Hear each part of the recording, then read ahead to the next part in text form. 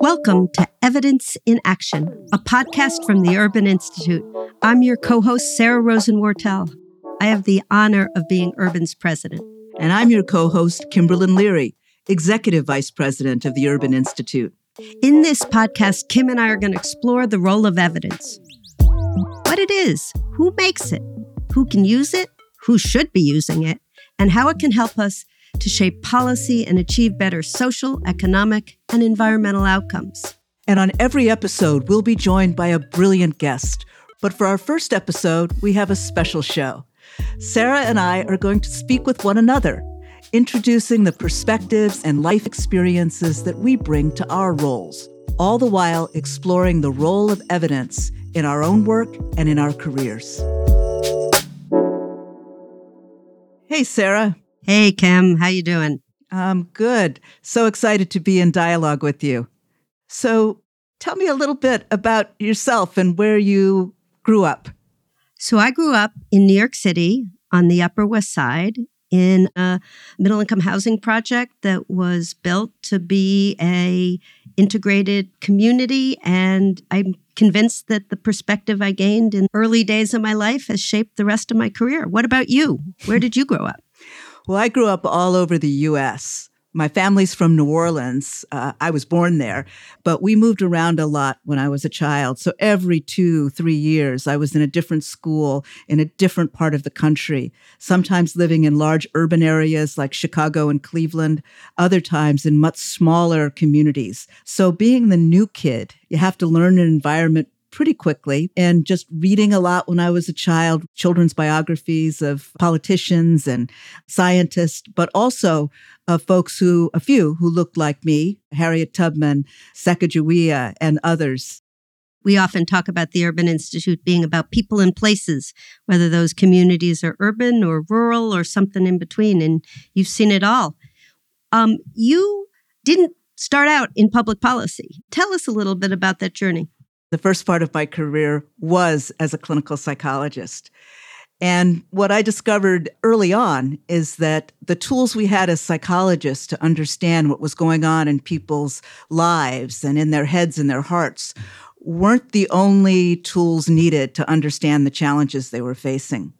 So it became pretty clear to me that in working in public sector hospitals, for example, that you needed to understand the transportation systems that did or didn't allow people to make their appointments on time, that you needed to understand the childcare challenges that they faced or the irregular work schedules in order to have a full picture of what their lives were like. And that's where I became interested in public policy. How did you even decide when you were growing up as a kid what you wanted to study? How did you become a psychologist?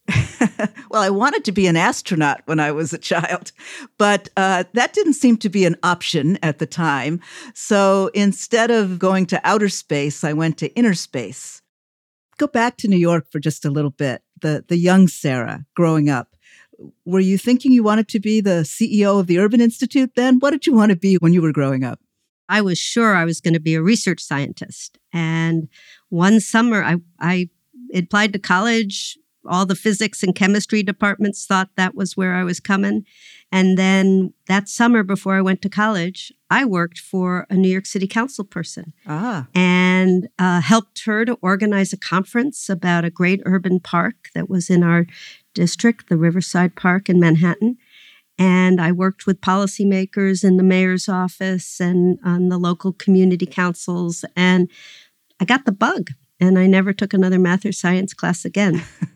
True enough. And yet, at the Urban Institute, where we so value science and evidence, that interest in the scientific method is certainly a part of your job and mine as well. Exactly. So you've bridged us a little bit to the work we do here at Urban. What was it that made you excited about what the work that we do here, about this applying evidence to policy choice? Well, it's quite a talented community with such sector and domain expertise in so many relevant areas. You know, we have data scientists, we have researchers, we even have historians that are part of the urban community. You just described in some ways why I love this work too. We're really part of a community where every day, if you look at another aspect of the work, you're learning something new. I always say it's a bit of an intellectual smorgasbord, but at the heart of it, it's all about making lives better for individual people. And it's funny because once upon a time, I think we really imagined change makers being people in government, whether that was in the mayor's office or in a state agency or a member of Congress. But change is coming from all parts of society today. And it's the students who are on the streets advocating for a change. It's the philanthropists who are investing capital. It's social entrepreneurs. And so we're really trying to think about how do we make sure we're answering the questions they care about? And how do we make sure that we are giving them actionable answers? And yet all of that work we ensure is grounded in what we know about what we can find in data and research evidence. Absolutely. And I think it speaks to what it means to be a contemporary research and policy institution. We're nonpartisan, that's true, but we are willing to take a stand on evidence, and we go where the evidence leads us. I like to think of us as also a kind of knowledge and action incubator. We do a lot of convening. It's always great when we're all back together in the room. I think we miss that a lot to have people.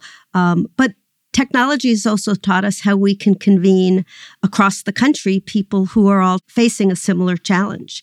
One of the great examples we have is the work we did with the CDC when they were investing in communities all over the country who were trying to overcome hesitancy around vaccines.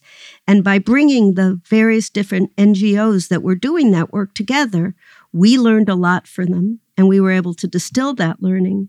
That's what evidence in action means. It's about learning from one another.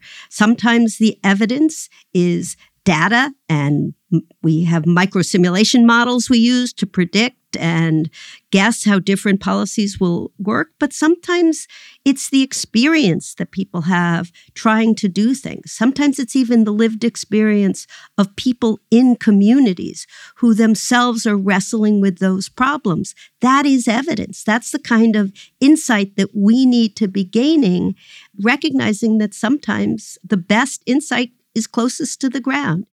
When we talk about a platform and bringing people together and the importance of learning, I think that's one of the things that I appreciate the most about the Urban Institute, that we are ourselves a learning organization.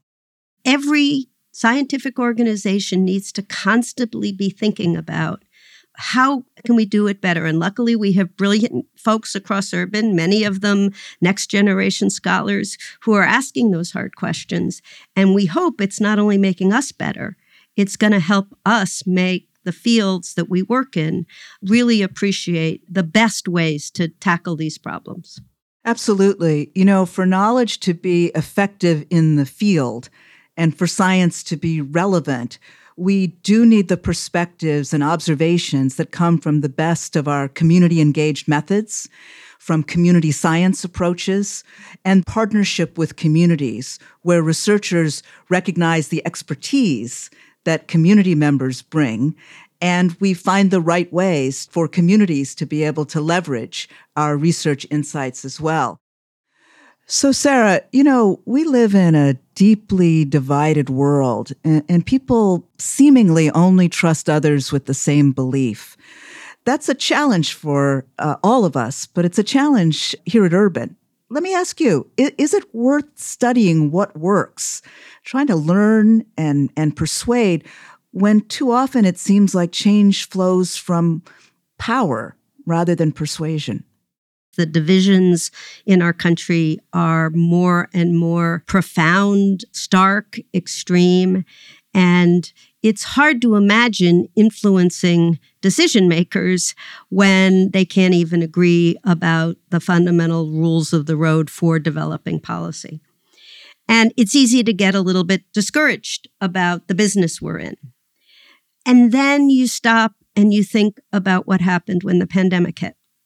And when the pandemic hit, policymakers had to respond with urgency and speed to put in place supports to help our society survive while everyone was locked inside their apartments and homes. And policymakers drew on what they knew. And I think of the child tax credit, which was essentially the single largest income support for low-income families during the pandemic. And it turns out it ended up lifting 14 million children that would have otherwise been in poverty, out of poverty, whether there was enough food to eat on the table, whether or not they were going to lose their homes, or whatever the other challenges were. We know from the evidence that when you avoid poverty, people's long-term outcomes are so much better. And they were able to do that because of work that many organizations, including ours, had done to make the case for how to design a more efficient delivery system to get the child tax credit into families' homes. So there are teachable moments, and they come in many forms, even amidst a world of great political division.